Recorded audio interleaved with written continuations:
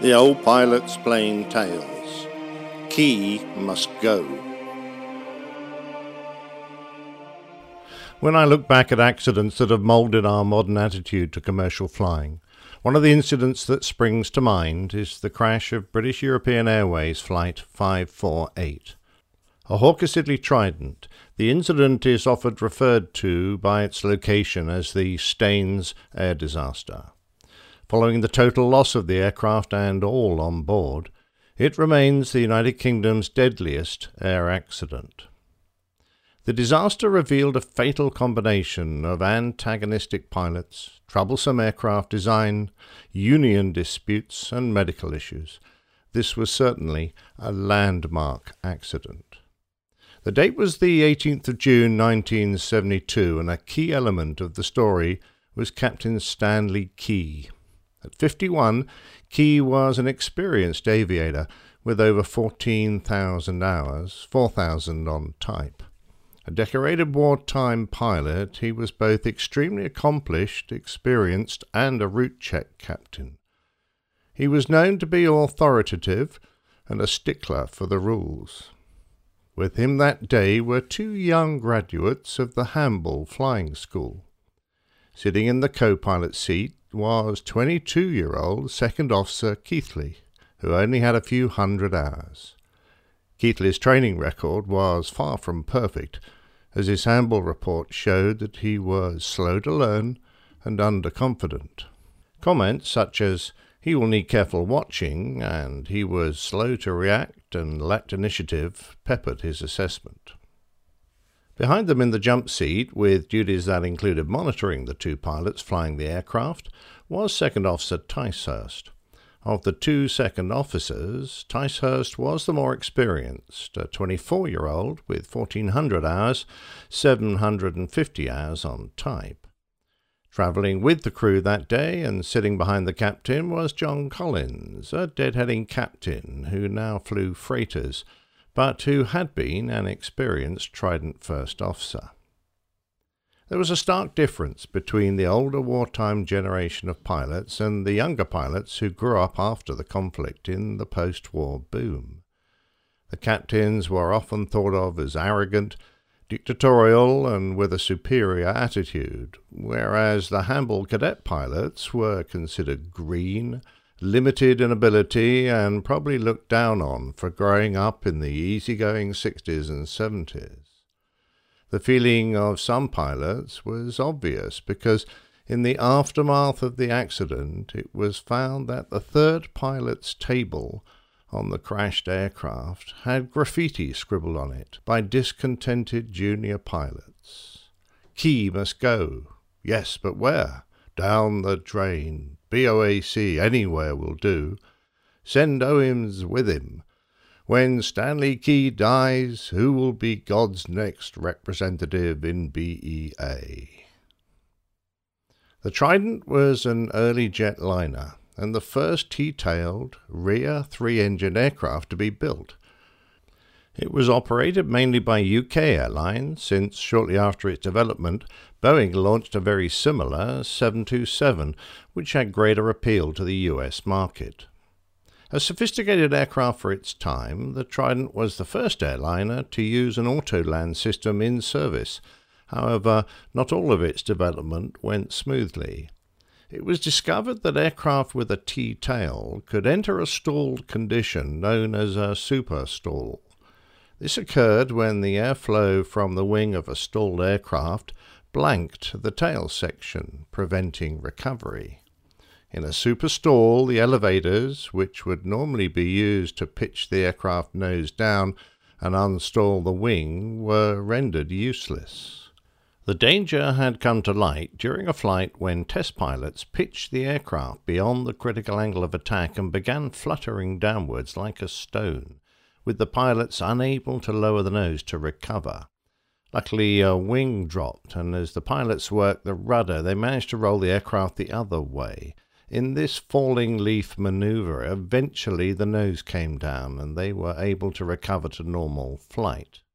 As a result, stall warning stick shakers and stall recovery stick pushers were fitted to prevent inadvertent stalls, However, the stick-push system was considered by some pilots to overreact, and of 10 activations between the aircraft entering service and the crash, 3 were spurious. Despite there having been a 70% correct operation of this device, and none after 1966 when it was improved, many pilots remain unconvinced. The problem may have been exacerbated by a lack of understanding. False stick shaker warnings were reasonably common, but they only needed a single sensor to register an approaching stall, whilst the stick pusher needed 2 sensors to activate at the same time. If required, the stick pusher system could be dumped by moving an override lever on the captain's side of the center console. Another relevant design feature was that the leading edge flaps, called droops on the Trident, were controlled by a lever on the center console, aft and to the right of the throttles. Immediately to the right of the droop lever was the flap lever, which moved in exactly the same sense, although the knob on top was different in design. With the droops retracted, the aircraft had a stalling speed of well over 200 knots, so it was recognized early on that there should be some system to prevent accidental early retraction. As a consequence, a bulk was fitted that prevented the droops from being retracted with the flaps at 7 degrees or greater. During a normal acceleration, this left a very short period when the droop lever was vulnerable to early retraction. However, the manufacturer hadn't anticipated the advent of noise abatement procedures, where the engines are throttled back and the acceleration slowed during the latter part of the cleanup to prevent noise. Due to the longer acceleration, this increased the danger period by some 100 seconds to nearly 2 minutes. The existing conflict between the older and younger pilots in BEA had been exacerbated by industrial dispute. A demand for better pay and conditions was generally being supported by the junior pilots and opposed by the senior ones. Indeed, some first officers were already on strike. Shortly before his flight, Captain Key had a violent shouting match with a first officer, described by one bystander as the most violent argument he had ever heard. In addition to this, because of a threatened worldwide disruption planned by the International Federation of Airline Pilots the following day as a protest against aircraft hijacking, Captain Key's aircraft was full, despite Sunday usually being a quiet day. Key was obviously upset by the altercation, and although he apologized afterwards, he was probably still agitated as he walked out to his aircraft, his blood pressure at a high level. Unbeknown to anyone, Key was already suffering from a dangerous heart complaint, which might well have been exacerbated by the upset of his outburst. It was discovered in post-mortem that he had severe arteriosclerosis, a narrowing of the arteries, and in addition it was found that he had a tear in his left coronary artery. Bleeding from this tear had started not more than 2 hours before Key's death. Medical opinion differed, but it was quite possible that the stress of the argument caused the damage, and following it he might well have suffered pain, discomfort, and a heart arrhythmia, leading to collapse and unconsciousness. It was just after 4 p.m. when Captain Key taxied his Trident out of its parking position at London's Heathrow Airport to runway 27 right.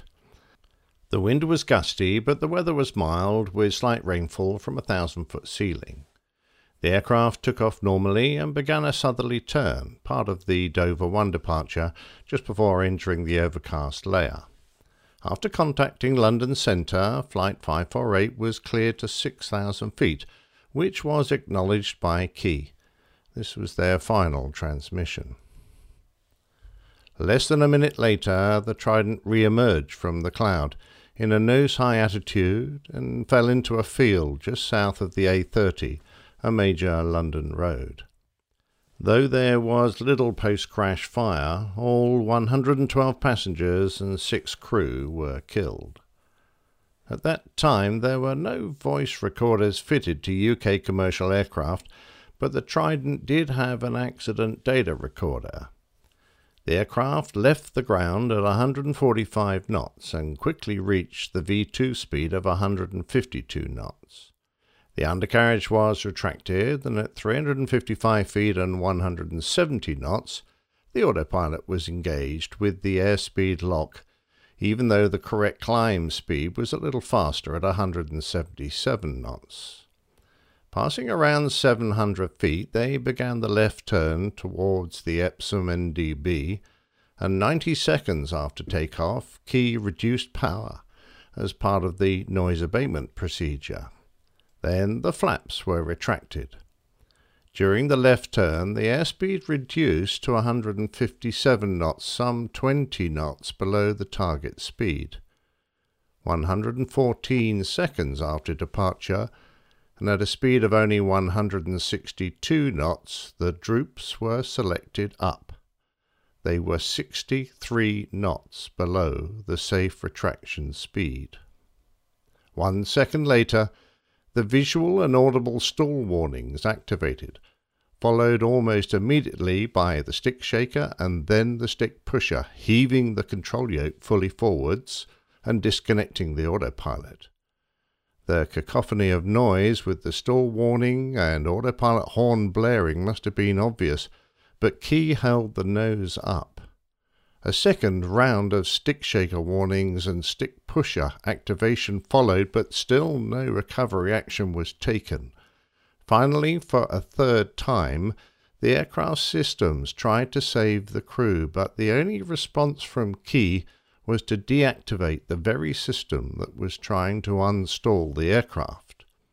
As a result of the stick pusher activation, the aircraft had descended a few hundred feet and accelerated to 193 knots, but it was still below the droop-up stall speed. However, Key raised the nose once more to reduce the speed to the normal climb speed of 177 knots. By now the nose was over 30 degrees up, and the Trident had entered a deep stall. It was too late. Recovery was impossible. With the aircraft descending at over 4,500 feet a minute, it only took 20 seconds for the troubled flight to end in the most tragic of circumstances. Air traffic controllers noticed the disappearance of the aircraft from their displays, but the emergency services weren't made aware for 15 minutes. It was a motorist who, seeing the crash, stopped at a house to ring the airport. The first on the scene was a nurse who lived nearby, and she made heroic efforts amidst the wreckage to help any of the victims who were still alive. The inquiry commented that her actions could not be praised too highly. However, they said the decelerative forces of the impact were too great for the human frame to survive. One male passenger did survive the impact, but died shortly afterwards in hospital. A young girl also survived, but she died at the crash site. As news of the crash was broadcast, the nearby main road became choked with sightseers, and there were distressing stories of trophy hunters raking through the impact area before the authorities could gain control. The area had been soaked with aviation fuel, and fire that had been absent in the crash itself was soon started when cutting equipment was brought to bear on the fuselage. Finally, there were over 30 ambulances and fire appliances in attendance, but by then there was little that could be done.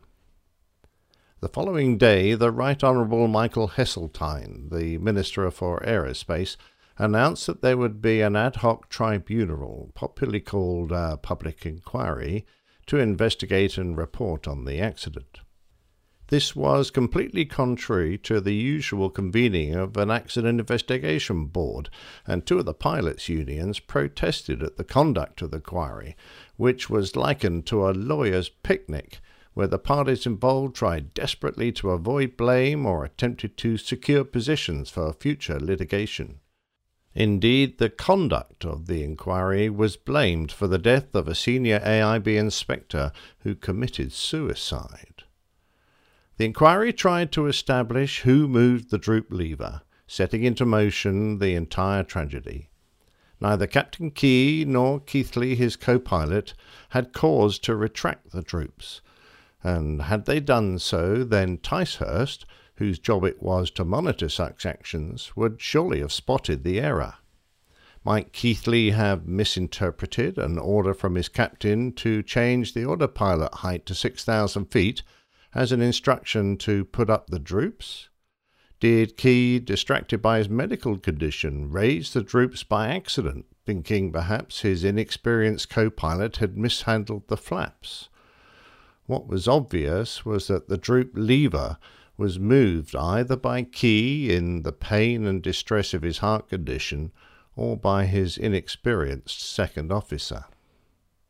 The final report, issued nearly a year later, listed the main causes as a failure to maintain the correct airspeed, a premature retraction of the leading edge devices, a failure to monitor the aircraft configuration, a failure to recognize the reason for the stall warnings, and an error in disabling those systems.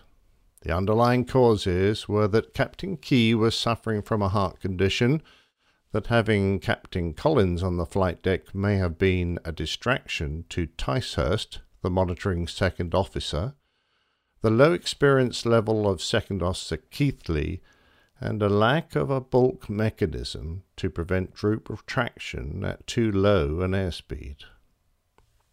Apart from the obvious modifications that the Trident needed to prevent movement of the droop lever below the safe speed, this tragedy also set in motion the requirement for cockpit voice recorders to be fitted to UK-registered airliners.